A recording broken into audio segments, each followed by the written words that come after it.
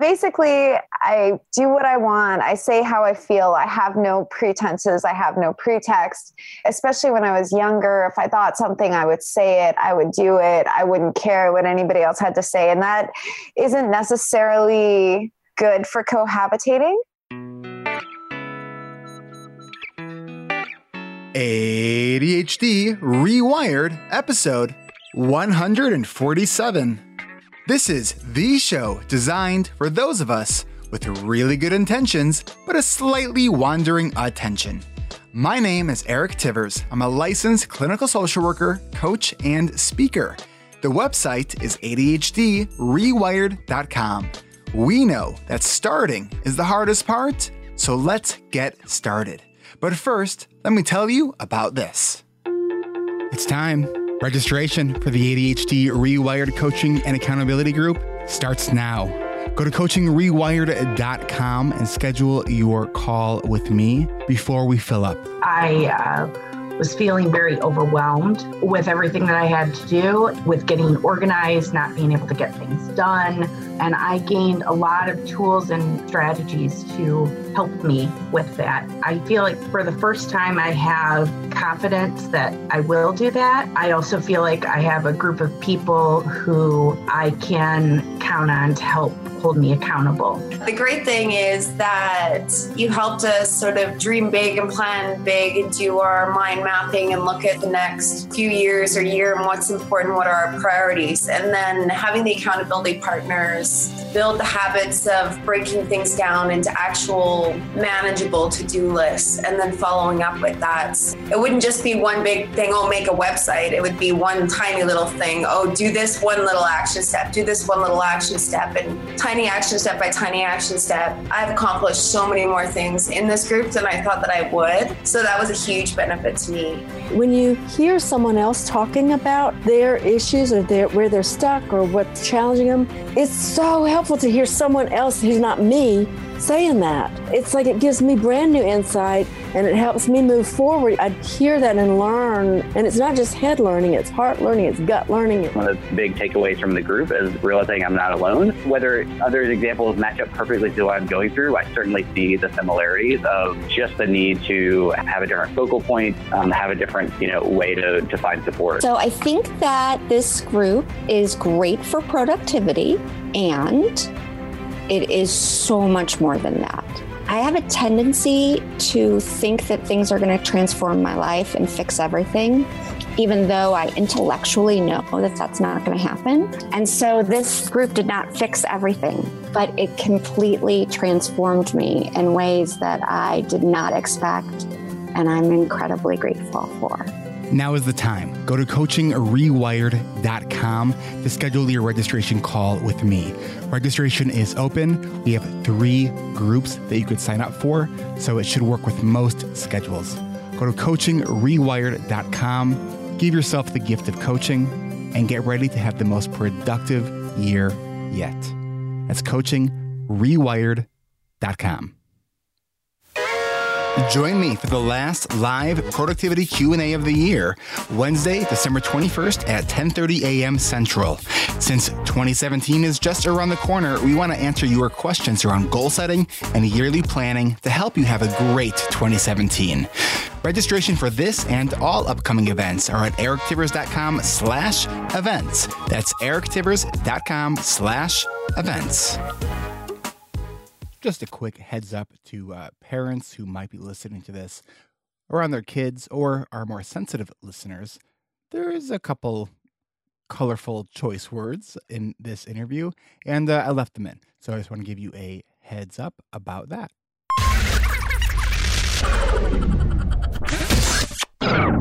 Welcome back to another episode of ADHD Rewired. Today's guest is Leah Russell. Leah is a photographer, entrepreneur, mother, and animal lover living in Calgary, Alberta.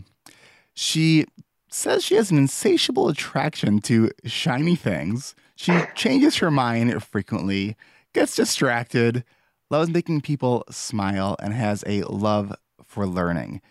And being that she loves things different all the time, she has a great job because it's constantly changing and suits her personality. to a T. Leah was a part of the fall 2016 coaching group and now is joining us today. So, Leah, hello. Hello, Eric. Thank you so much for having me. I'm really excited to have you on today.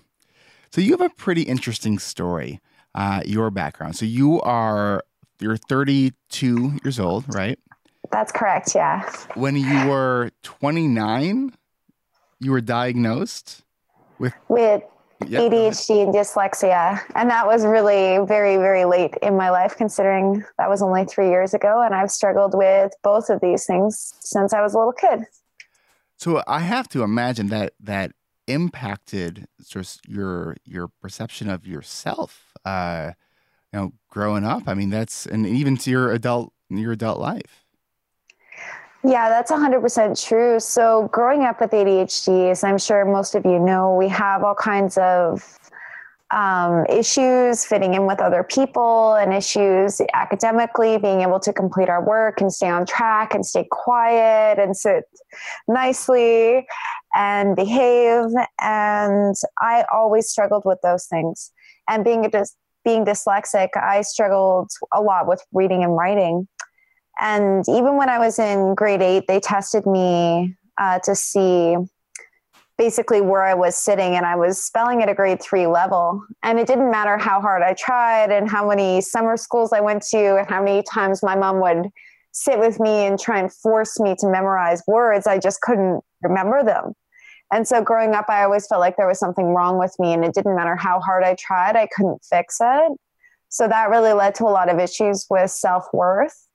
And I think having my diagnosis of ADHD and dyslexia later in life has really helped me overcome that, because even though I struggle with those things, those don't define my worth. And it's not because I don't try, and it's not because I don't care.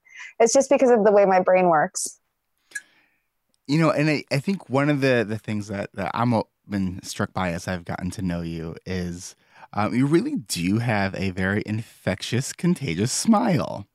And so I was asking you about that. I was asking you, have you always kind of been a really just sort of happy person? And then you shared a story with me from when you were, I think you said around 17.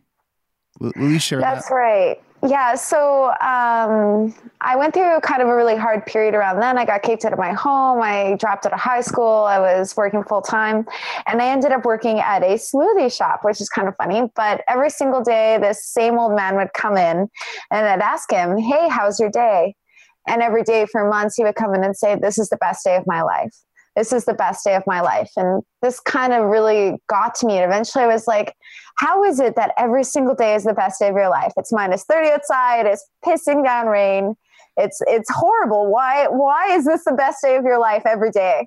And he looks me straight in the eyes and he says, because I decided that it would be. I wake up every day and I choose that today will be the best day of my life. And at first I was just saying it to myself, but now I believe it. How long do you think that took you to go from the behavior to the belief? Oh, probably maybe even like 5 years, but that always stuck with me. The way that he said it, and you could see it on him. You could see the light in his eyes, and you could see that he really felt that way. And he had the ability to choose his attitude. Despite what was going on around him, he could reframe himself to be a happy person and to be living a good life. And that was a choice he made every day.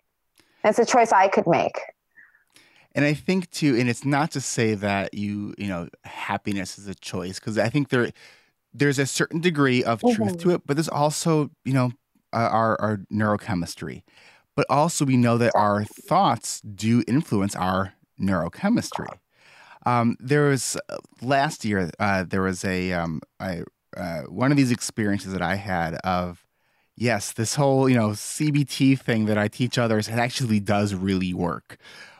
So I was I was coming into my office. I was sort of going through that seasonal depression, the seasonal affective disorder. I was in a funk, and I was, my office has no windows, and that can get to you. I've been in the same office now for I think 5 or 6 years, and I was showing up at my office. I was like, oh, I have to go into my windowless cave again. And yes. I made this, and you know, and I was really just in this funk about it. And I was starting to think about moving offices. I was like, oh, well, you know, it's such a pain. And I remember really vividly, coming into my office, I put the key in and I made this conscious decision to focus on how grateful I am that I live 3 minutes from work and how amazing that is. And it felt like the angst that I had about my windowless office, it like melted away and was replaced by gratitude. So it's so much of how we feel is where are we putting our attention? What are we choosing to focus on? And, you know, I do think when you're learning strategies like that, at first it feels real weird, you know, because you're like this foreign voice starts to enter your mind and you're like, what is this thought? Like, I was talking to a client earlier today who, like, as it's, you know, really cold here, and he told me like it's even colder where you are. And I was telling him today, you know, one of the strategies I use is like, I'll tell myself, I like the cold. I like the cold. This feels good. This feels good. Which is, couldn't be further from the truth. But I try to tell myself that. And, you know, I think it helps a little. Oh, for sure. There's something to be said for the neuroplasticity of our minds and for repetitive thoughts. So for sure. I do have to ask you, because there was, as you were telling me about that story when you were 17 years old, there was a little detail you just sort of threw in there that I don't think I actually knew, that you were kicked out of your home. Yeah, I was, as I alluded earlier, I was sort of a bad teenager. I was kind of a bad child. I threw temper tantrums, basically. Maybe I still throw temper tantrums. I'm learning more. Like, I hit record and I'm learning all these new things about you now. Oh, no. But basically, I do what I want. I say how I feel. I have no pretenses. I have no pretext. Especially when I was younger, if I thought something, I would say it. I would do it. I wouldn't care what anybody else had to say. And that isn't necessarily good for cohabitating, shall we say. Can make things stressful at times. Yeah, make things a little more stressful at times. Yeah, I always loved that my sister, she's very quiet. She's the opposite of me. She could get away with a million things I could never get away with because she would just go and do them. Whereas I would be like, I'm doing this and I'm going to do it right in front of your face because I can and you can't stop me. So you have what we call OTM. What's that? On the mind, out the mouth. Oh, 100%. Yeah. So your parents actually kicked you out? Yeah, they gave me an ultimatum, actually. And it was September of grade 12. Basically, I had snuck my boyfriend into the house, like 1 a.m. And the reason is I got in a fight with my mom. I got in actually a huge argument with her. And like we got into many arguments when I was younger. And he came over and he was in my room and I was very animated, as I tend to be. And I was crying and I was yelling, I'm sure. And my mother could hear me from upstairs and she came down and she found him. And of course, you know, he wasn't allowed to be there. And so basically she gave me the ultimatum that I wasn't to see him anymore. 2 or 3 of my other friends who she didn't like, who she thought was having a very negative impact on me, or I got out, leave. And of course at 17 being, I almost think possibly I have a little bit of oppositional defiance disorder. Yeah. Yeah, a little bit. Yeah. Having a little bit of that going on too. Of course I was like, you know what, screw you. I don't need you. I can do this on my own. And I left. And how was that? How long were you on your own for then? So that was September of grade 12. I moved back in with my parents about 2.5 years later after I had my daughter. So I had a baby at 18 actually. And then I moved in when she was about 7 months old. Yeah. Moved back because the relationship that I was in actually was a very negative one. And I actually had to call my parents in the middle of the night to come rescue me from that. So I have a lot of these middle of the night escapes in my life. But things are really good with my family now. And we've made up and everybody loves my daughter. She's like the best thing since sliced bread. So what have you learned from that? And like, if there's another 17, 18-year-old woman listening right now who's sort of like, that just sounds like me and my mom, and what would you tell her? I would say maybe what you said earlier is to sort of reframe with gratitude. It's so easy to get so stuck in our own minds and think, like, this is what I want and I want it now and nothing else matters. But sometimes you have to step back and realize that your decisions will not just affect you, but affect other people. And that these snap decisions can have a really drastic impact on your life. So even if you can just take a step back, once you freak out, just stop and think about it. And maybe suck it up and apologize if you need to, because that is not something I ever would have done. And that's something only I've learned to do really in the past few years, because we're impulsive. And when you're being impulsive and when you're emotional, you don't always make the right decision. But it seems to be that as soon as you've said it, then you feel like you need to own it. You don't need to own it. And you can let it go. Mm-hmm. And that's okay. No, I think that's so right on. I think especially for people who have more impulsivity, I think with the in your relationships, I think it's so important to have this working understanding that you need to have the permission to be able to say, "Can I take that back?" 100%. Because 100%. This whole notion of like you said it when you're emotional, so it must be true. Like, no, that's actually not how it works. No, and sometimes we just say stupid shit. Like you have to just apologize for it. And that can be really, really hard to do, but it's easier to do than just leaving and uprooting your whole life and just throwing away everything you've worked for because, you got in an argument. Like, do you think that, going back, that your mom made the right decision? I honestly believe that my mom is ADHD and that she's just as impulsive as I am, and that she threw it out, you do this or you're gone, and expected me to just be like, of course I'll do whatever you want. Because I know that once I left, my sister told me and my dad told me that she stayed up nights for years just waiting for me to come home. And I never did. So I'm sure she regretted it too. So you guys have your relationship though now has improved? Oh, it's very good. Yeah. Now you said that you think that she is ADHD. Does she know that you think that she is ADHD? Yes, because I tell her. Because the more that I learn about ADHD and the more books that I listen to and the more podcasts that I listen to, the more sort of symptoms or even just patterns of behavior become glaringly obvious. And my mom is extremely impulsive. She has zero filter, like verbally impulsive, like you wouldn't believe. And there's a whole bunch of things, which I can't think of for some reason right now. But it's actually good because ADHD is such a genetic disorder that knowing that it comes from my mom and knowing that we struggle with the same things, and that's probably why we have butted heads so much, makes it easier, I think, now for us to have a positive relationship because I can relate to her and I can relate to, saying things or doing things that I don't mean, but that doesn't define who we are and it doesn't define our relationship. And so we're sort of on an even playing field. Sounds like it's about understanding yourself and seeking understanding. 100%. So what was it then? So you were you said 18 when you had your daughter? Yeah. I can only imagine how hard that would be. I mean, when I became a dad at 30, I was like, oh my gosh, I'm responsible for this life. Like, I'm not ready for this. So, so I can't even imagine, being 18 and having to be responsible for a life. Yeah, well, I always say there's never a good time to have a baby.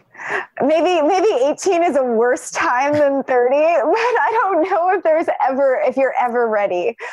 Honestly, it's such a life-changing thing, and really it turns your world upside down, and people who haven't had kids probably don't understand because I wouldn't have understood. But as soon as you see your child, at least I know with me, your life no longer becomes about you, it becomes about them.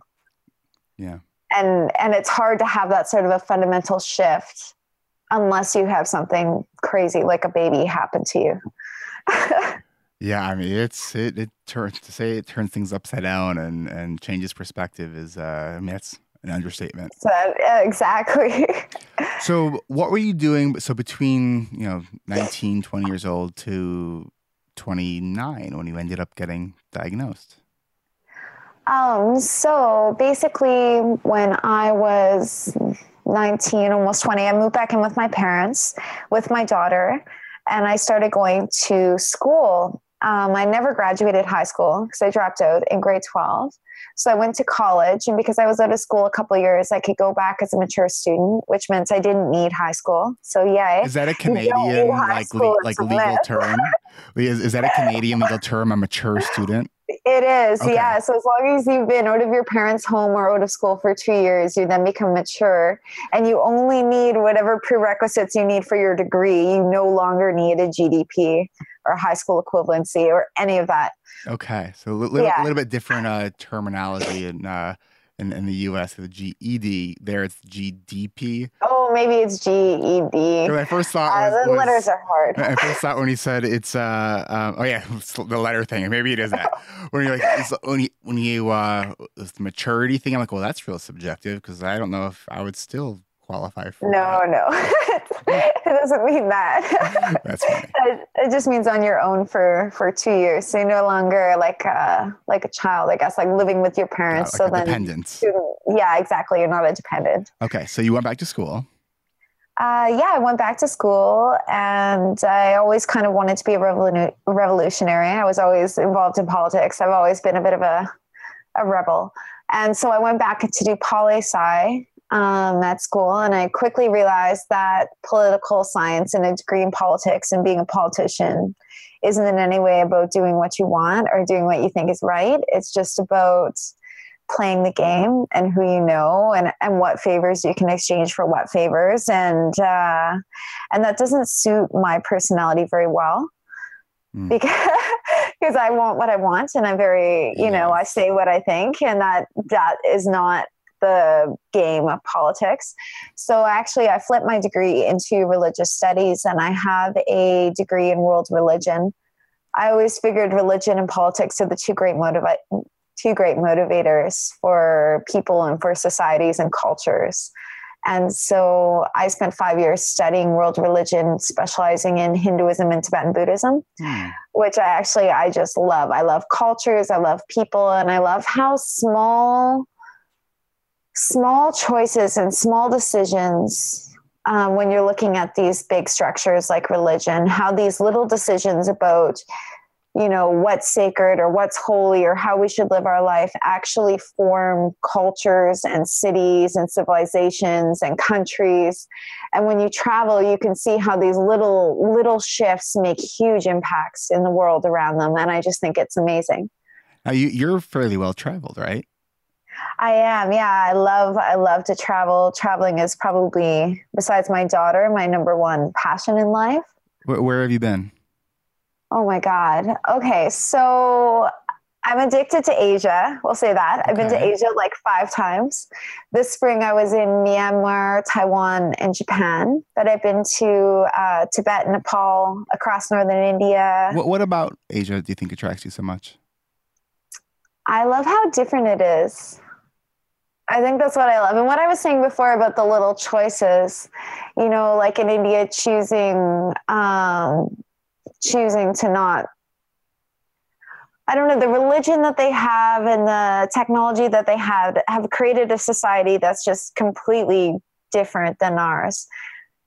But at the same time, that the structure of the society is different. The people, the more you travel, the more you realize the people are the same. Ultimately we all want the same things. We all want good things for our families. We all want to have a good job and find meaning in life. We all want to treat ourselves and others with respect.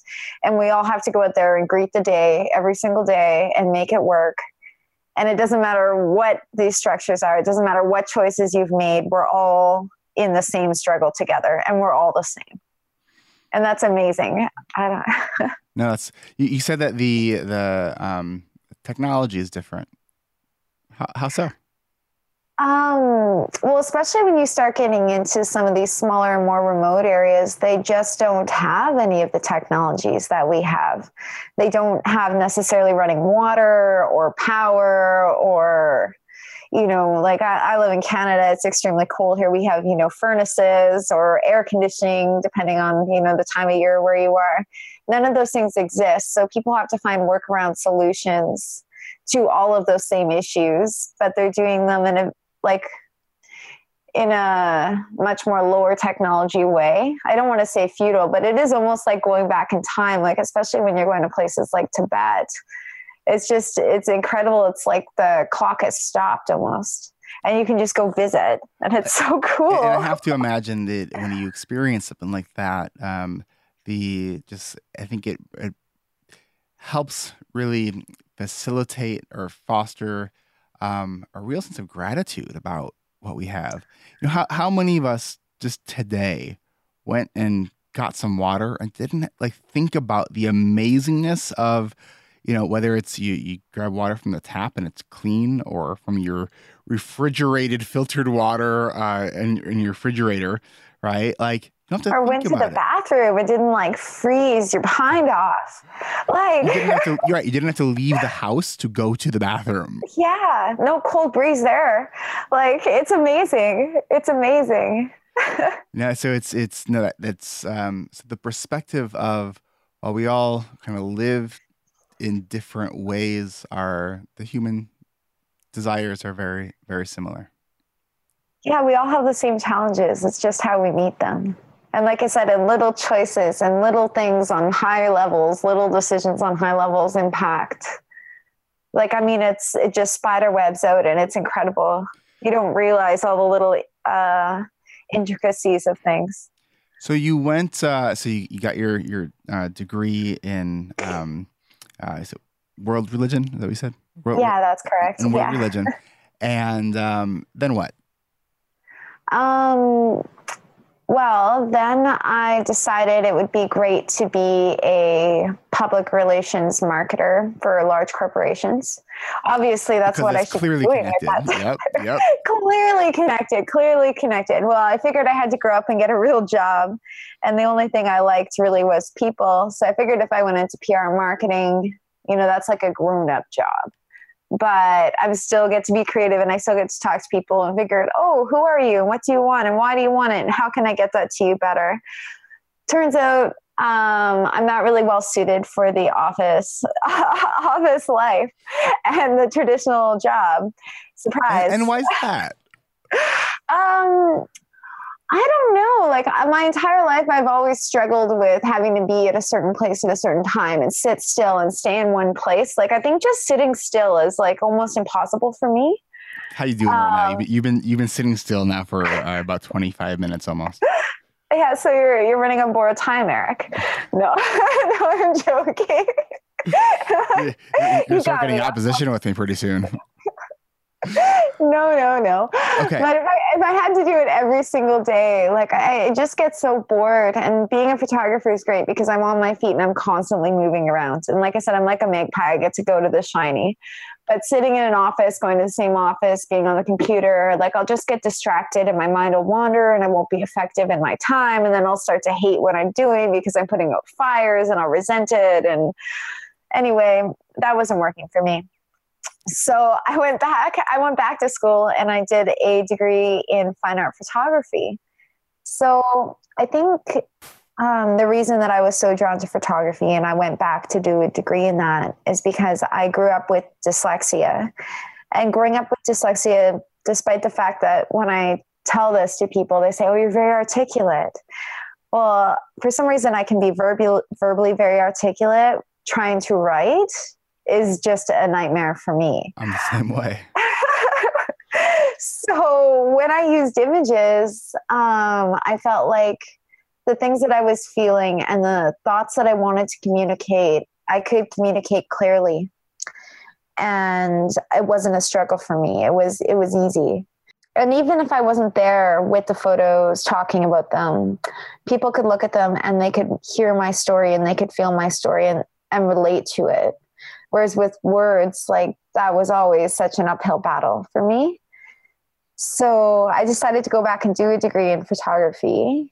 And this is also connected to my traveling, is that I saw all these stories and I saw all these things and it put my world into perspective. for me, and it gave me a huge shift in my mentality.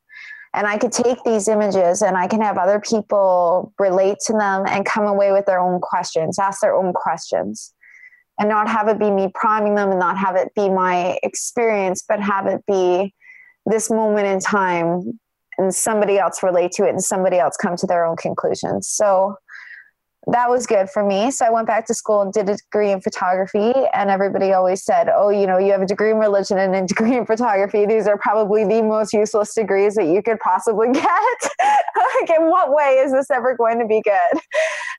But it's funny because now I'm actually a wedding photographer, and I go to mosque and I go to temple and I go to synagogue and I go to every flavor of every religion and non-religion. Brilliant. I love weekly. that.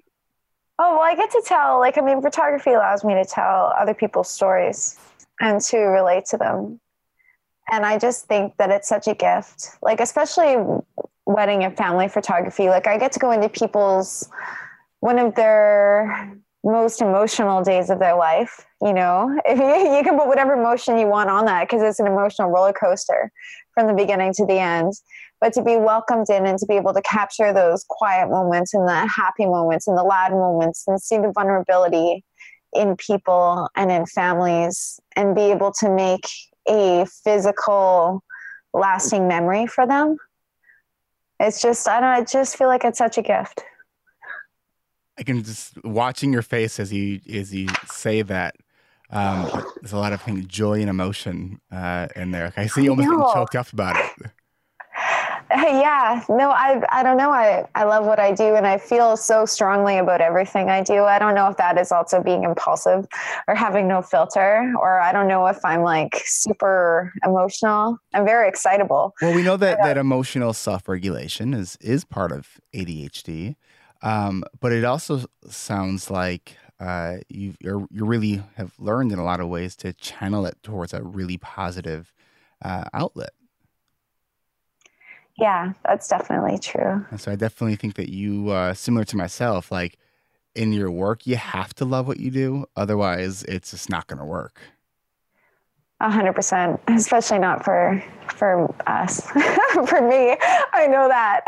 So you got your fine arts and photography degree. How old were you when you finished that?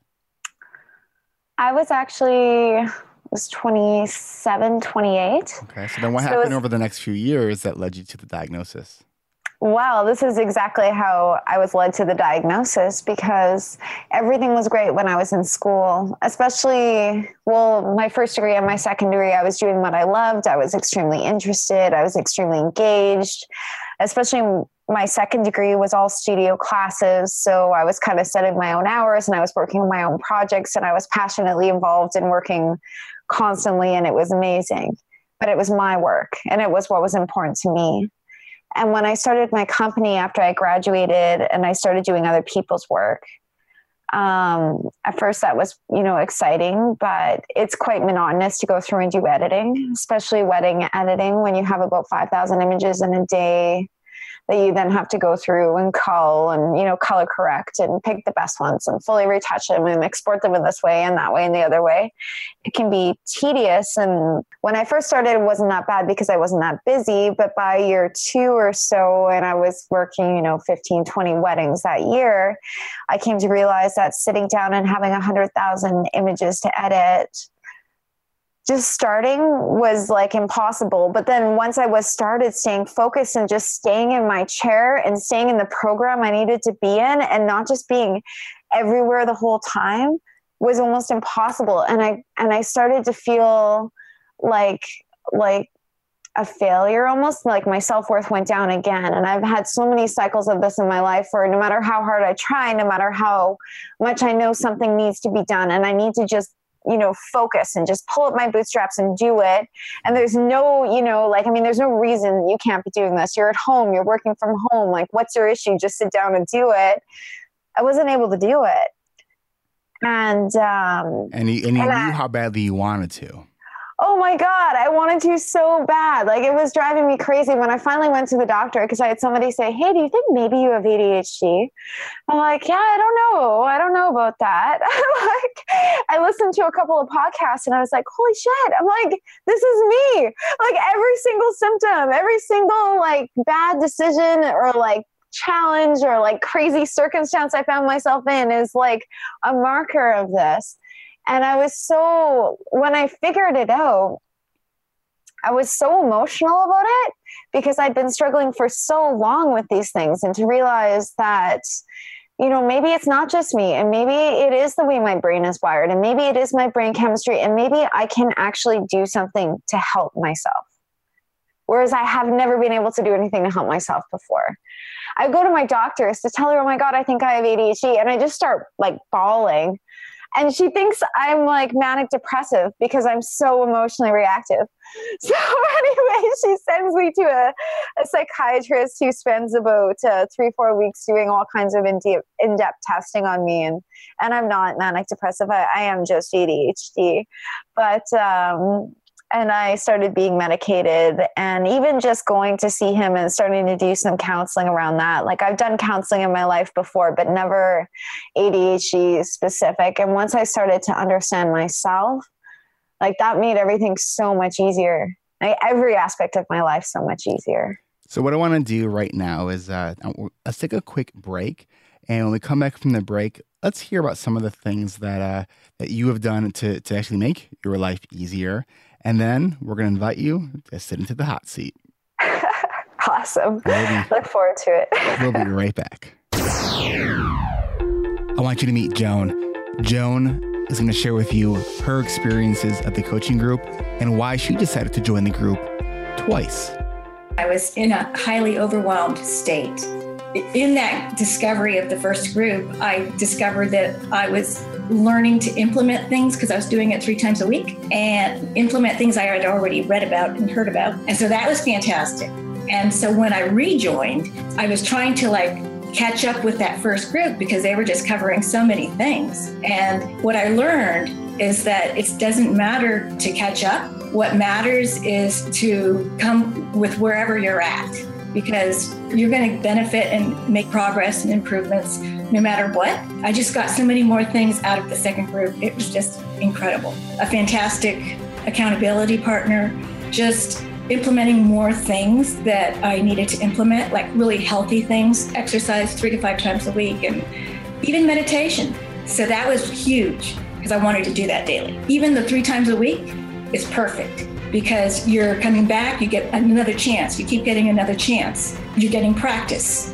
You know, that's the best part about the whole thing. And then, of course, all the wonderful people who understand me, and they are successful people, and they have the similar issues, and you don't run into that in the everyday world. So, whatever your goals are, join the coaching group that meets 3 times a week for 10 weeks and pairs you with an accountability partner.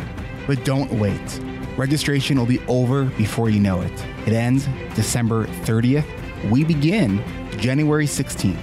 Go to coachingrewired.com to schedule your call today. That's coachingrewired.com. Got a question you want to ask? Join us for a productivity Q&A. You can ask us questions by video or by text chat. We're going to be doing this on Tuesday, December 13th at 12:30 p.m.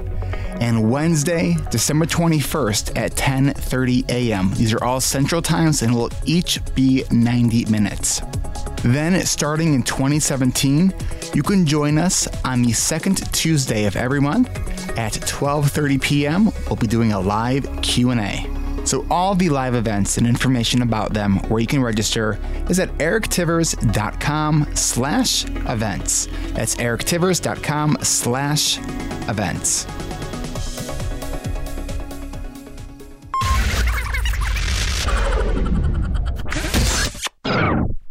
All right, welcome back.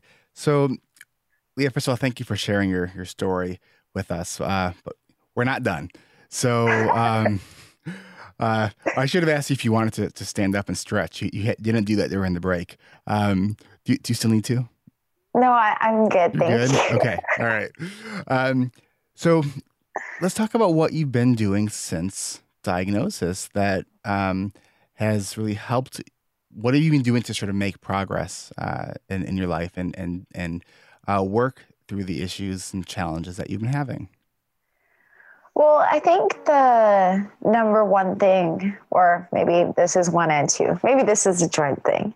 It could be 3, maybe 4.5. Yeah, you never know. We'll start on 9. I don't know words.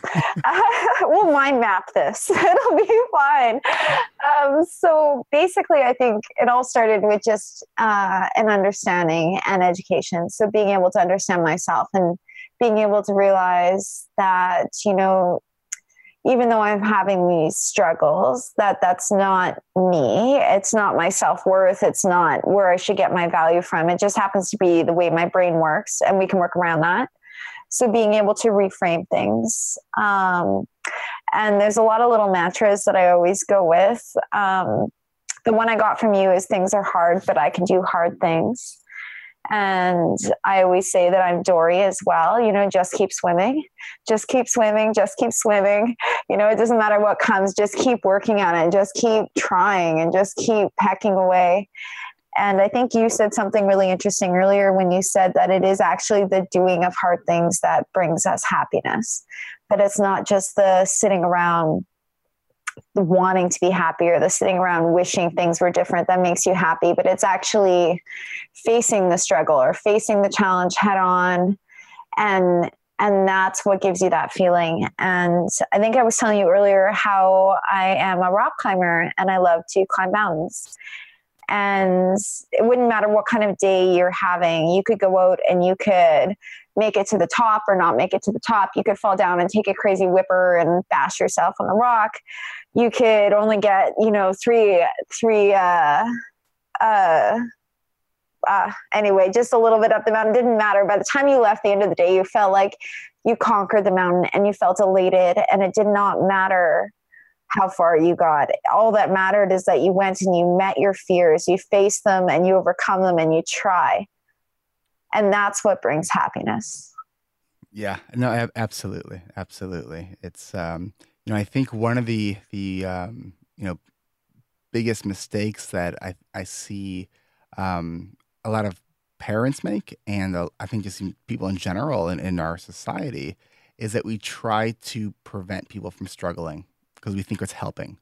And it's the opposite, like preventing someone from having to experience a struggle and helping them learn that they can work through that struggle. I think it decapitates people at the knees. Allowing people to experience struggle and being there to support them that's how we empower people. That's how we empower ourselves to know that it's not about avoiding discomfort, right? It's about leaning into discomfort, knowing that we can do this.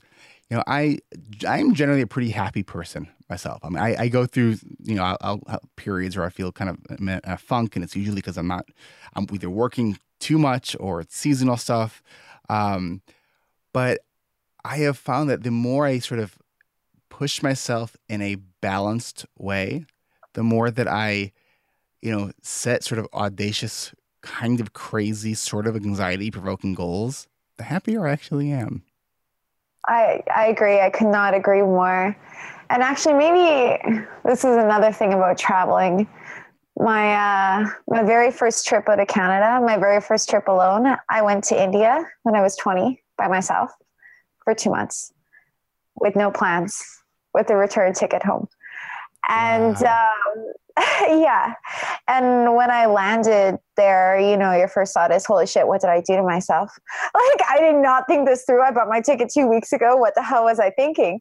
But something about getting up every day and going into the unknown and facing it with a smile and just taking it in for what it is and just pushing through the fear and realizing that on the other side of that fear is acceptance and love. It's just one of the most incredible realizations you can have in your life. And the great thing about traveling for me too is because I am dyslexic and I struggle with verbal and written communication. If you go to another country where other people don't speak the same language as you, you're not expected to read and you're not expected to talk. You're expected to meet on this human to human level and communicate through your energy and through your expression and through your compassion. And that becomes the language. I love that. That sounds appealing. Yeah, it's amazing. Like, I think that's where I started smiling nonstop. It's getting up and just like head up high, shoulders high, and just walking through, just taking it in. That's awesome. So this past fall, you joined one of the ADHD Rewired coaching and accountability groups. Why did you join? Since I was diagnosed, I've been on this journey to sort of try and help myself. You know, I think I was listening to one of your podcasts a couple of weeks ago where she said, one of your guests said, it's not my fault, but I'm still responsible for it. Yeah. Yeah. And listening to Dr. Ed Hallowell, it's the same, you know, like, I mean, it's fine for me to say that I'm so distracted that I'm going to forget to clean my house, but I need to hire a maid.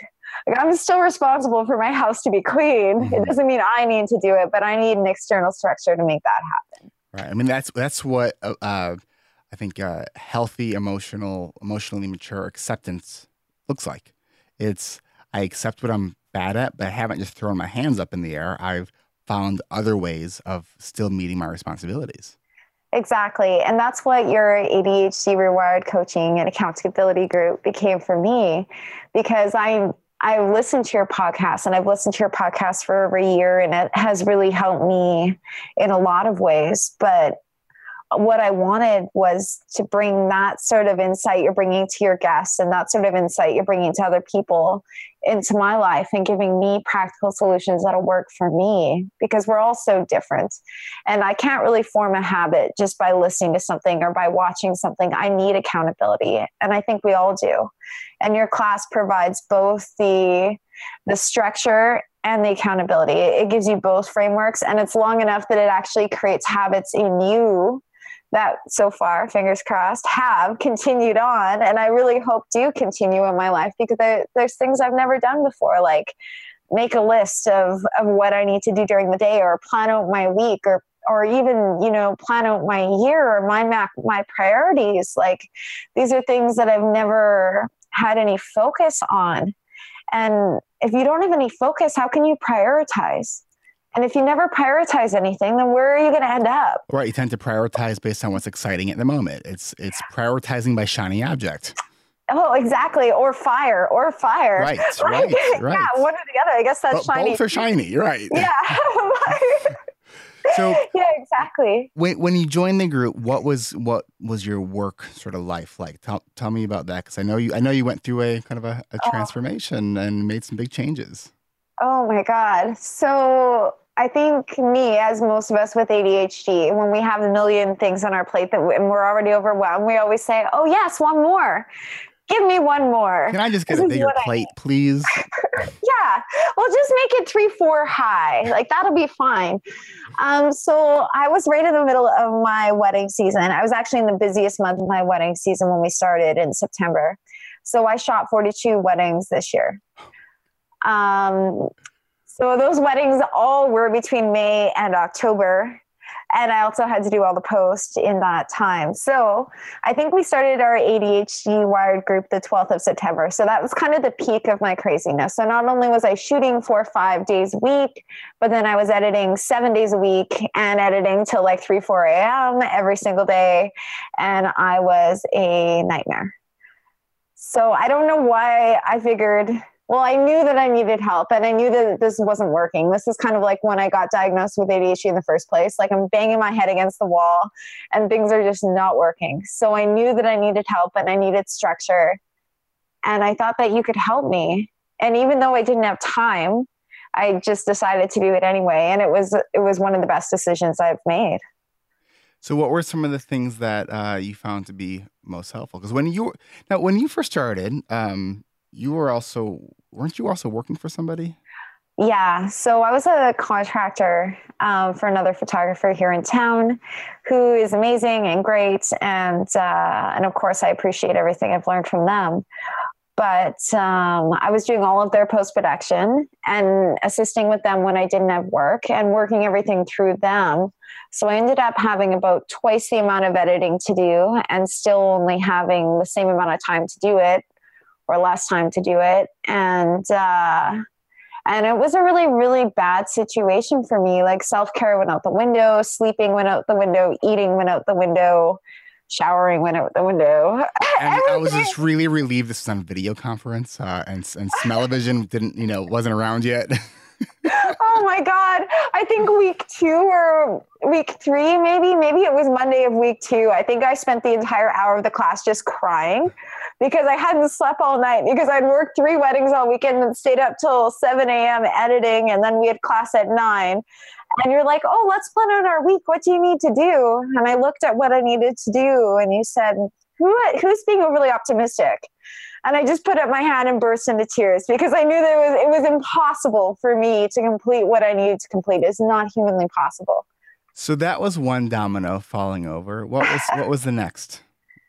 I think the next one really was realizing that my self-worth isn't based on my income and being able to not let the fear of not being able to make enough money stop me from taking care of myself.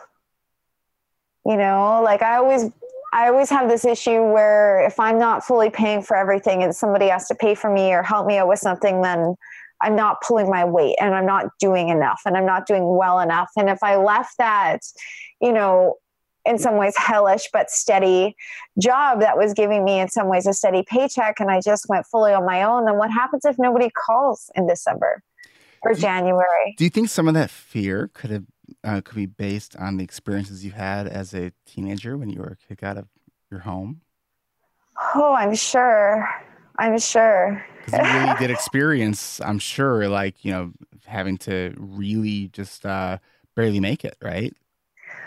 Yeah, it was all the way down to I was homeless and in a shelter for a few months. And I don't want to do that. And I don't want to ask people for money either. I don't feel like people owe me. I feel like I should be able to take care of myself. Mm. So you then made we were talking about sort of prioritization. And I think when we're part of our mind mapping exercise, we're talking about deferment and then elimination. And there was a discussion about eliminating the paycheck and going and diving completely into your own business. And I did actually make that leap with support from all of you and support with my family. And it's just been a great decision. Once I let go of the fear, and then I could open myself up to the possibility and the opportunity and kind of the exciting notion of doing it on my own. I've been a photographer for so long. I've worked with so many people. There was no reason for me to have that fear. That fear is completely irrational. Most fears are. Fear is normally, unless you're falling off a cliff or something, it's an irrational. Chased by a bear, right? It's the acronym fear, false evidence appearing real. Yeah.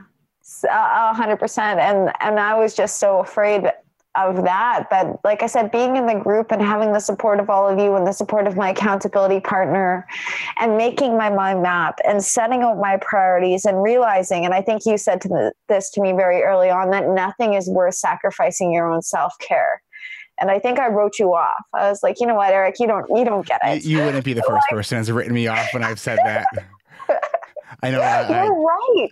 Jessica Stillwell, who has been on the show before and is in a past group member, who set up a scholarship so people can go through this group. That was her same story. It's like when I was talking about, she's talking about how she just needs to get to inbox 0 and get through her work tickets. And I'm like, then go to sleep and don't wake up at 3 a.m. to try to get ahead. And she didn't like that so much in the beginning. And she finally sort of gave into it and she got it. And it's such an amazing thing when you see it happen. And it's so cool for me to be able to see this happen so often in like all of my groups where this happens. Oh, it's life-changing. It's life-changing. Yeah, I'm a completely different person now than I was in September. I hated myself in September. Wow. So what do you think has really changed then? I mean, so you're I know you said that you're planning now. You're planning your day and your week. And I'm not so afraid anymore. Like, I mean, I'm sure that I'll always have moments of fear, but I feel like before, and I think I was saying to this before, like all the ideas that you have and all the priorities that you have and all the things that you want and all the parts of all the things that you want just float around in your head. And it's just this big, crazy brew of ideas, and only whatever is at the forefront is what you think about. Once we started doing our mind mapping and some of our other exercises, we actually got to lay those things out in a way that made sense. And we get to connect the dots and we get to connect the ideas. And once we have them out of our head and external, then we can prioritize them. And then we can deal with them in an appropriate way. And having that, it's almost like having that power, having that control, having that volition to decide what's important to me and choose to spend your time doing that, because you're not just on some little tangent here and some little tangent there, but you have an overarching direction. It means that you can do so many more things. It means you're able to set a course and follow it, and you can break it down step by step rather than just being flitting all over like a butterfly and going nowhere. You know, so when you're a butterfly, everything's scary. You don't know what's coming. But once you have a plan, then you can choose to deal with things. So right now, do you spend time planning every day now? I do, actually. I plan out my day every day or the night before. And even if I don't go through and check everything off every day, at least I can go back and look at the last day or look at the week before and see what did I miss, what needs to be done, what things need to be followed up with. And that is a huge benefit, because like I said before, I was only ever putting out fires and only ever showing up to meetings once I'm late and only ever responding to emails like 5 days later, because I had no order to anything and I had no way to record anything and everything was just floating around. So one of when during your wedding season, you had said that like you're working crazy hours, right? You had often multiple weddings a weekend. And then each wedding has a gazillion pictures that you got to go through and edit. So sort of a semi-tangential question first. For someone like myself or our listeners who take a gazillion pictures and then don't know how to choose a picture to like upload to share with family, do you have any tips for that? I would open them all probably in Finder and open thumbnails and make them maybe an inch or two so you can see what's in the picture, but you can't really see what's in the picture. And look at them all, or like look at your screen full, and whatever draws you, just pick those ones. And then if those are out of focus, pick the one next to it when you go back through them. But don't look at them all one by one. Yeah, look at the big picture and decide what is drawing you to that. So whether it's the emotion or the color or the composition, but you don't need to have any of those words. You just need to know what draws you. Okay. And go with that and go with story. My parents and other family members are often giving me a hard time about, like, when are you going to upload pictures of Shutterfly ever again? Like, that was great in my son's first year of life. I got a nice camera, you know, I was like learning photography, and every time I pick up the camera, I'm like, how do I use this thing again? And because it was like information overload, and I couldn't decide. Like, I had so many pictures that were so similar. So I don't know if there is a website that does this, but I think there'd be a great I would like to be able to sort of crowdsource the decisions about photos. Oh, I love that. I wish I could crowdsource that. Even just for my portfolio, that would be amazing. But I find with culling, like with selecting, just make them small and just whatever instantly draws you, and just don't second guess that, and just pick a few. like 5. And I guess when you have a queue of thousands, it's sort of, you have this urgency of, I have to get through this. Yes, you do. Which helps. So we're going to move here in just a second to the hot seat. Any final thoughts that you want to share about your experience in the coaching group? I think if you're thinking about joining the group, if you listen to the podcast and you think a lot of these things have helped me, that just make the leap. Like, don't even think about it. Just do it impulsively. just join the group, because it will give you strategies, and it will help you prioritize your life in a way that just listening can't. And just knowing that these things are possible doesn't mean that you're going to implement them in your life. But with the accountability group and with the guidance from Eric and Nisha, you will make changes, and it will have a huge impact on you, and it will be a positive thing. So just do it. Don't be afraid. Don't second guess yourself. Just make the decision. It's a tiny thumbnail. Just click it. And on the impulsivity piece, I'm the safeguard from impulsive decisions. So you have to actually, you got to get through me to get in the You got to get through Eric. He's the gatekeeper. So sure, impulsively sign up for that screening call, but we'll discuss together if it's the right decision for you at this time. Because it's not for everybody. No, but I do find the best decisions I've ever made, though, have all been impulsive. I know I need something, I do it. If I spend too much time thinking about it, I won't do it. So I think there's a balance there, though, with going with a gut instinct and what feels right. I'm always interested in people who are really good at making decisions, and sort of how they come to that. Because I definitely, I often struggle with overthinking things. Like, if there's a way to overthink it or overcomplicate it, I can do it. Oh, for sure. That's why the short period impulsive decision is a positive thing, because you know it's good for you and you do it, or you know it's going to be hard, but you face it. Whereas if I would have spent, 6 months thinking about, should I go to India? Should I not go to India? The thought of, I've never left Canada before would have definitely crossed my mind, and I wouldn't have done it. I know for me, if there's something that I'm thinking about doing that I didn't do, but then like that thought keeps coming back, that to me is a cue that, all right, it's time to move forward. Yeah. Okay. So speaking of moving forward, I want to invite you to sit in the hot seat. Are you ready? I am ready. I always feel like, like the sound effect from, what was it, that show, Who Wants to Be a Millionaire? Is that the do-do-do-do? No, that's Jeopardy. Yeah, and the lights get real low, right? I always imagine in my head like that's what should be happening at this moment when I say it's step into the hot seat. But it's really like one of those really awesome like massage chairs that you get to go into when you go to like Brookstone at the mall, that are like that chair that's like $10,000. You have no intention on buying at all, but you're going to sit in there for at least half an hour. Oh yeah. Because it's amazing. Oh yeah. And that hurts too, but it is good. Okay. So I know there's two things. One was just a quick accountability piece that you wanted to just use the power of being on the podcast as a mechanism for some accountability. And it has to do with your website. So what is that? That's correct. So I am actually going to a magazine launch party next week. And even though I have been on my own, I stopped being a contractor. I'm doing my own thing for over a month now. I still don't have a working website.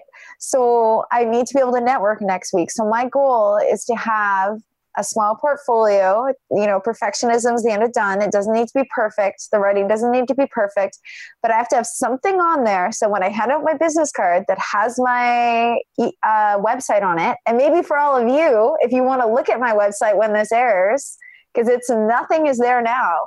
But if you go to my website, if this accountability thing works, hopefully it will be live and there will be a portfolio there. So now I'll be accountable to all of you as well.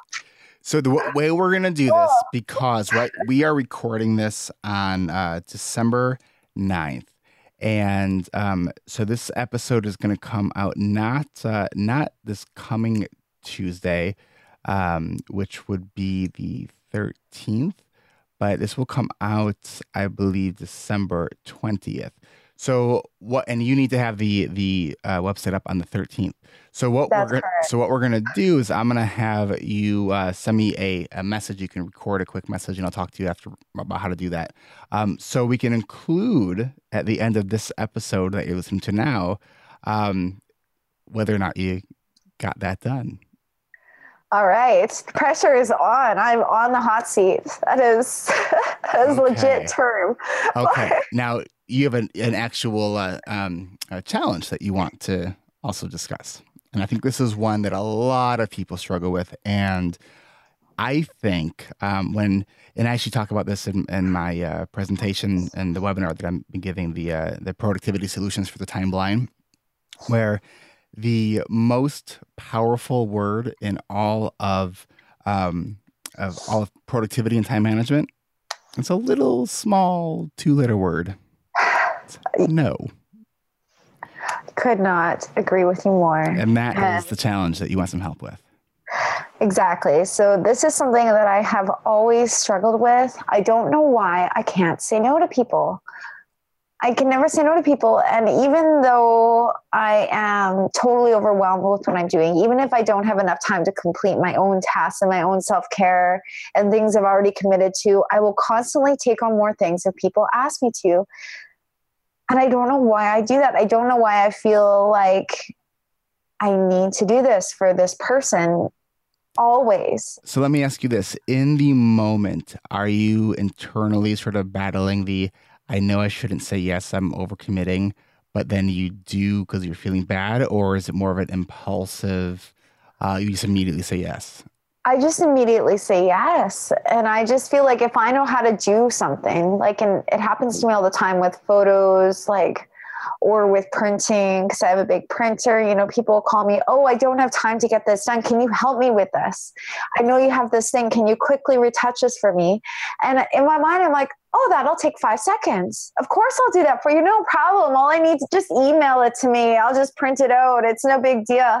3 hours later, I'm like, what the hell am I doing? I haven't even finished my own work yet. And I've devoted all of this time to this thing that probably doesn't even matter. And then I get angry almost because they don't even care. You spend all the time doing all this thing. You're like, oh my God, I got it done. You have no idea what I've been through. And they're like, oh, whatever, I'm over it. I ordered it from somewhere else. And you're like, what? This thing wasn't even important to you? Okay, so a couple things. One is, are there certain people that tend to ask you in a predictable way for things that you have a relationship with, that you can have a discussion about the tendency that you have? Yeah, that's probably true. It's a lot of family and friends. Okay. So for family and friends, I think having a conversation with these people and saying to them, I love our relationship. I love being able to help you. It brings me joy. Except for when I've overcommitted and now you just asked me to do something and I have zero time to actually do it. And I've already said yes. And now I don't want to backpedal. And then say, I'm struggling with saying no. It's something that I'm really struggling with. And I need your help with this. So maybe thinking of, and maybe each person, you have to sort of negotiate that slightly differently depending on the relationship. From everything from, if I say yes, will you allow me, if I realize in that an hour after I said yes, that probably wasn't a good decision, will you let me just come to you without feeling really bad about it? So maybe even saying, if you ask me to do something, will you maybe require me to give if I say yes, to then confirm it again in an hour? Something like that. I love that. I think that is just the best. And for some, maybe for some people too, having them ask you, are you sure you have time to do this? Or have you checked your calendar? Yeah, that is so helpful. And that is exactly what I said to you earlier about, we get in arguments and we say these impulsive things, but we don't mean it and we don't need to own it, that it's okay to take it back. Maybe it's the same with this in that, I want to help people. And of course I think, yes, I'll do this for you. But if I could confirm with them or follow up with them after a short period of time, and I can actually step back and think about it and step back and look at my book and say, well, actually I have 100 things on today. It's going to have to wait till next week. That would be great, because right now I start to feel so guilty because I'll commit. And then I feel like, well, I said I've done this thing. And I think that's why I get upset when it doesn't even matter to them anyway. They just like offhand ask me. I'm like, oh, I killed myself for this. Right. So I think, one thing too is also like being really, really clear about what like your one thing is, whether it's for the day or for the week or for the month, and then sort of putting all of these things that come up through that filter. Like, is this in alignment with the thing that you're trying to get done? Is this in alignment with what's most important to you? Right. It's also okay to say no. Like, I know that I think intellectually we all know that, right? But like, it's amazing when we ask people how do they feel when we said no to them. Like, the only person that thinks it's a big deal is us who said no. I know. It's so crazy because we put all of this on ourselves, and we always assume that it matters to other people as much as it matters to us. And that's not always the case. When you've tried to say no, are you the type of person that tends to over-explain why? Oh my God. And then you're so guilty. And then you'll end up saying, I could probably find room to do it. Yeah, actually, you know what? I can do it. It's okay. Like, I'll work it out always, every time. Or like quitting or like ending anything. Like, I don't know what it is, if I'm like just super loyal or I just feel like I have this responsibility to this person or this job or this thing, and I just can't let it go. And that's me. I know that's me. And it's not them, it's me. Yeah, no, I think I struggle with that a little bit too. One strategy that I use, because I think really over the last year I made some real profound progress on saying no and really limiting my scope to what I'm doing. And one thing I'll tell you is that it gets easier. It really does get easier when you realize no one really cares. Like you have this fear like everyone's gonna be disappointed. It's like no one really cares. Like, people know you're busy. Like it's okay. You were not put on this planet to serve that person who made that request like exclusively. Like, nobody has that expectation. And if they did, you wouldn't want that person in your life anyways. Yeah. Right? So for me, one of the things that I have sort of done by default is by default, I'll either say no by default and then check my calendar and then see. Because, if you say no by default, but it's something that you maybe could do or want to do, if you call that person back in 20 minutes and say, you know what? I just realized that I actually could do this for you. That's not going to be a problem. Like, now you just made that person's day. Right. And then they don't take you for granted either. Right. Then they know you're going out of your way for them. And and not that, that's a game you're trying to play, but we are really busy. And if we are going to go that extra mile, it's nice to have them recognize that, so they don't keep putting you out there because they know what the situation is. How many emails do you get requesting things? Oh, tons. Okay. So, here's a strategy that's going to save you a ton of time. Okay. So, are you familiar with what a canned response is? Yes, but I still have not set this up, and I really need to. Okay. So here, start with a template. Just do a Google search for how to say no in an email.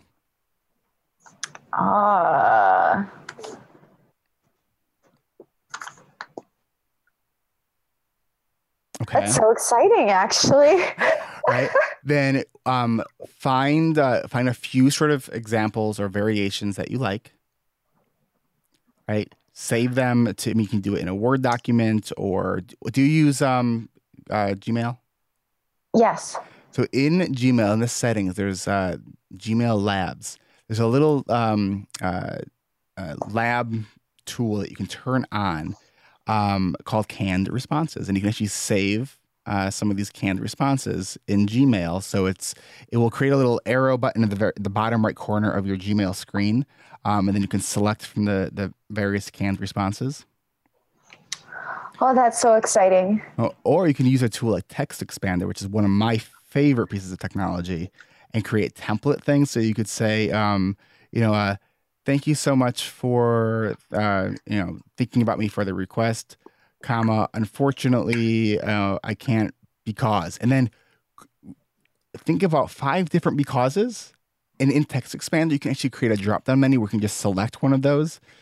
So basically, it allows you to create these awesome templates that are super customizable, right? And if you're responding to an email that you realize doesn't fit quite that one, you would then edit it in Text Expander. So this is the idea of creating systems within the context that you're working, right? Exactly. That's how we create systems. Now will save us time later. Yes, right? yes, it's one of my favorite things to say. Yes. Got that from you, Eric.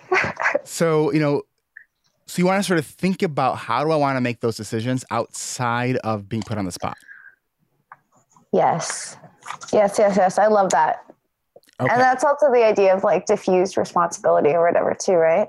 It's just like a button. It's not like I have to like say the words to break your heart. It's like, oh, this is just a response. So it's okay. Yes. And the other thing, whenever you can, if you know somebody else that might be able to solve that person's problem, sort of have that information at the ready, and that can be included in your canned responses or the Text Expander snippets that you create. And so that also helps you with knowing who the referral people are, which will then probably come back to you, because if you're referring people to other people, they'll probably send it back when they get too busy, right? Yeah. And then you don't have to look their information up every time. You just have it ready to go. Oh, that's such great news. I will do that for sure. That's going to be a huge help. And that's been on my list since the class. But okay. So what's the first step for you to get started on that? It is probably to download Text Expander. Okay, so it is a subscription-based service. It's a monthly subscription. It lives in the cloud. It is totally worth it. I would encourage you to start small on Text Expander, because you can get really complicated and sophisticated stuff. Some of my favorites that I use daily, because basically what Text Expander is it allows you to take a short amount of text, say 3 or 4 characters that you create, and expand it into a large amount of text. But the one that I use most often, on multiple times a day, is I created the command ddate. So whenever I write date, but with the extra D, because you don't want to accidentally trigger it, it will expand to whatever the date is. And I have a similar one for tea time. It pulls from your computer systems, and it knows exactly what time it is. Oh, that's cool. Tea time. Right, I never even knew that was a thing. Right. So that's something that you create. So you create the snippet, so that the shortcuts. So whatever makes sense to you, do it. And I would, while you're learning them, I would start with something that's solving one specific problem. Like, don't try to use this and apply this everywhere, because you'll get totally overwhelmed and confused and you won't remember anything, right? So when you're starting using a tool like Text Expander, which requires you to remember those shortcut keys, although you can if you have it open, because it runs in the background, right? You can look at the commands, but the idea is to save time, right? So you don't want to have to look it up and open it every time. Get a little note card and just put it by your computer screen, and just start with a few. Because I probably have a couple dozen that I use, but I started with 4, and they were all for Facebook, and they were it was a way that I processed member requests for the Facebook community. And my responses were FB1 for here's the first thing I say when someone requests to join. FB2, my response to what they say. FB3. So it was like in my head, it was all logical. FB obviously is Facebook, right? And then the sequence of, and then like I had FB0 if I didn't get a response from them. So I had a bunch of different things that sort of made sense to me, right? Right. Oh, that's so smart. Oh, I'm so excited to do it, because I always have inquiries for work coming in all the time. Mm-hmm. And I'm constantly spending so much time writing basically the exact same email over and over and over again. And I struggle so much with writing. It could take me like half hour to write like 3-sentence email or 4 or 5-sentence email. Yes. And it's the same email I've sent to like 100 people already. Yeah, the problem is real. And that's why when I discovered this tool, I was like, this is amazing, because I realized I was doing the exact same thing. I get 4 or 5 different types of emails from people. One is something about the podcast. Either it's just a listener's letting me know that, hey, I really appreciate it. Maybe they tell me their story, blah, blah, blah. And I want to acknowledge people that take the time to, it's like I have like in 3 seconds, I have like paragraphs of thoughts that just went through my head, but like I can't get it out. And so it's, I get it out in the wrong order. And the feeling of just being like, I just sent a quick response, thanks for the email. It's like, so if you ever got a quick one from me, just know there's a lot more behind that than just the I've done that before too, where you write so many things and then you just delete all of them and it ends up being literally like that. Thanks for the email. I really appreciate it. Yes. Or the other is on like Facebook, where you like, you're writing a comment and then you rewrite it and you spend 20 minutes doing it and then you just hit like. Yes. Yeah. Oh my God. Yes. Yes. The struggle is real. So if you ever see that I just liked a comment and didn't really comment on it, no, there was probably some time where I struggled with writing something and there was a lot of really good attempts there. So there was a lot of the time and heart that went into that like. So yeah. Yeah. Writing's so funny. I always told my daughter that I've had to learn to decode everything, because I can never use the words I want to use because I can never figure out how to spell them or how to write them or how the sentence structure should be. So I'm constantly switching them out for other things. So I'm just decoding, well, this is what I mean, but how other ways can I say this? How many other ways can I write this? And what's like a simplified version of the same thing that I'm trying to say? Text Expander can do that too, though, because you can actually, so if there's certain words that you always spell wrong, you can actually put that word in Text Expander, and then that's the thing that triggers the correction of the word. That's so smart. Oh, I'm so excited to go home and learn Text Expander. So I will do Text Expander and I will have something on my website for you to see. Okay. So so as far as first steps, so you said you're going to download Text Expander. I would also include the time to watch some videos on Text Expander. Yeah, 100%.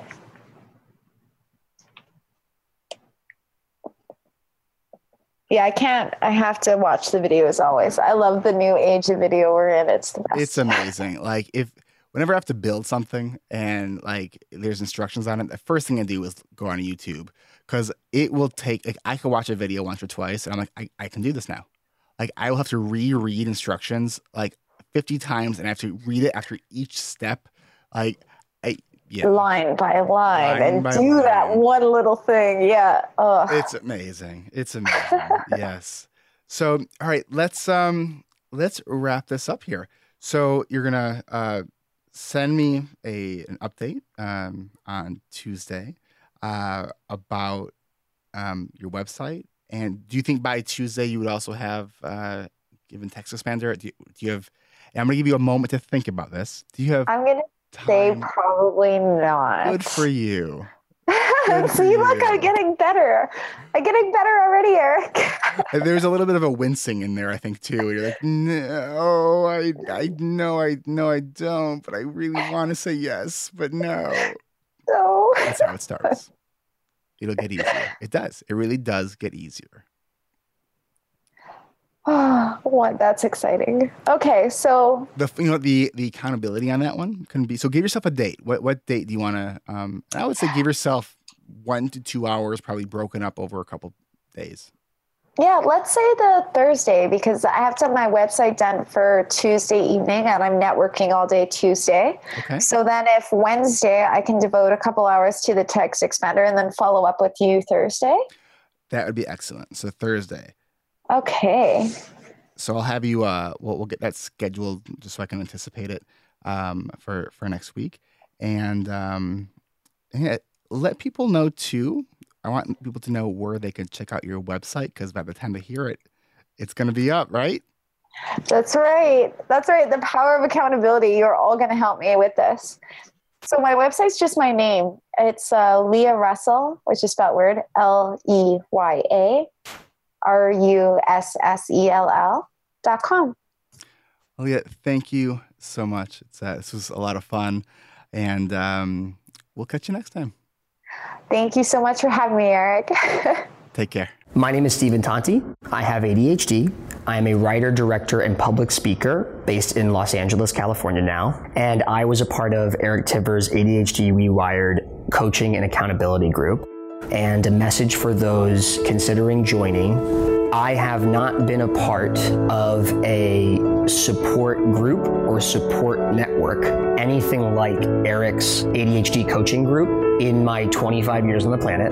And after being a part of Eric's group, it is a mission of mine to not only facilitate groups like it, but also be a part of a group whenever I can, for as long as I can. One of the strongest impressions that I got from the group was my first impression. I was sort of reluctant in the beginning to join the group at all because of this preconceived notion that I was working it out and had done a pretty good job of figuring it out myself. So when the first session rolled around, I think it was a Monday, I did this kind of arguably arrogant thing where I was going to take the session on the road. Like, I had taken a train to Brooklyn and had scheduled a meeting right at the end of the session. So I was like, I've got an hour for the session. I'm going to be at this dude's house in Brooklyn when the session ends. And I'm on my phone walking through Brooklyn on Zoom.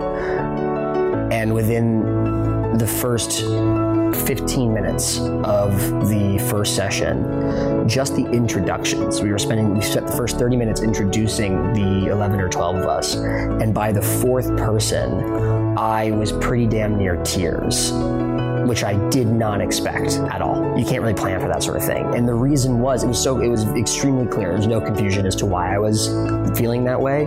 It dawned on me like a tidal wave. It crashed like a tidal wave that I was in this very special group of people from all walks of life, varying ages, all sharing one very key specific quality, which is ADHD. And we all come at it from different angles and different places, but sharing that with 12 people is it's very intangible and hard to quantify, but extremely important. And it crashed on me, it just hit me like a freight train all of a sudden. And I was like, I think the thought was, oh my God, I get this, I get it. This is going to be really important. I didn't realize it's going to be important, but I can tell now this is going to be important. That continued throughout the 10 weeks. And the way it manifested in the group was that the group is this place where I was able to speak vulnerably and honestly to a group of people who go through pretty much the exact same struggles and obstacles, and receive constant feedback about your thought process, planning, mindfulness, productivity, and real helpful tips. Hey, here's what I did to figure exactly that out. Oh yeah, I had that same problem. There were two other artists in the group, a photographer and an opera singer. And I had brought up an issue or two where the photographer said, yeah, I know exactly what you like for motivation, like getting started to do something. And she said, yeah, I totally get it. Like, here's this physical location that I go to now that helps me get started. It helps because it's not one expert, like a therapist or a psychologist or a mentor, asking the right questions and giving you guidance. It's a panel of 11 people who all have the same disorder, tossing in their ideas. And it happens to be a very creative forward disorder, right? So it's like 11 people who have 1,000 ideas. So it's 11 times 1,000 ideas. And we have this thing called the hot seat, which is an hour where two people get half an hour for the hour to sit in the hot seat. They take 5 minutes at the beginning of their half hour to pose a problem, an obstacle. And for that half hour, other group members just spitball ideas. Have you thought of this? Have you tried this? I tried this once. This helped me once. I think you're feeling this way because there's something invaluable about the freedom to give like pure advice. Like there was no guard. There wasn't really a system of rules, probably outside of like being mean, like saying something mean or hyperly critical. It was truly like, have you tried this? Have you thought of this? Oh my God, that's a great idea. Oh, I've tried this. This worked for me. Money can't buy that kind of help from such a great select group of people.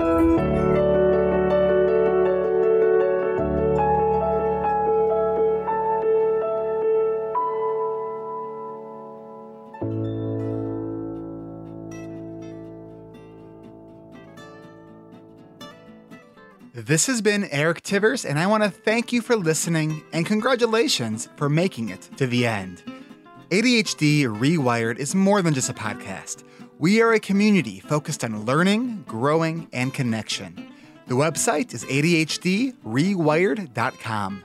You can find summaries and additional resources for each episode, learn more about the ADHD Rewired Coaching and Accountability Group, and more. It's all at ADHDrewired.com. Don't just be a passive listener, be an active member of the community.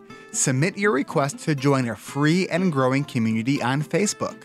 Watch for a message from me on Facebook because I screen everyone before they come in the group.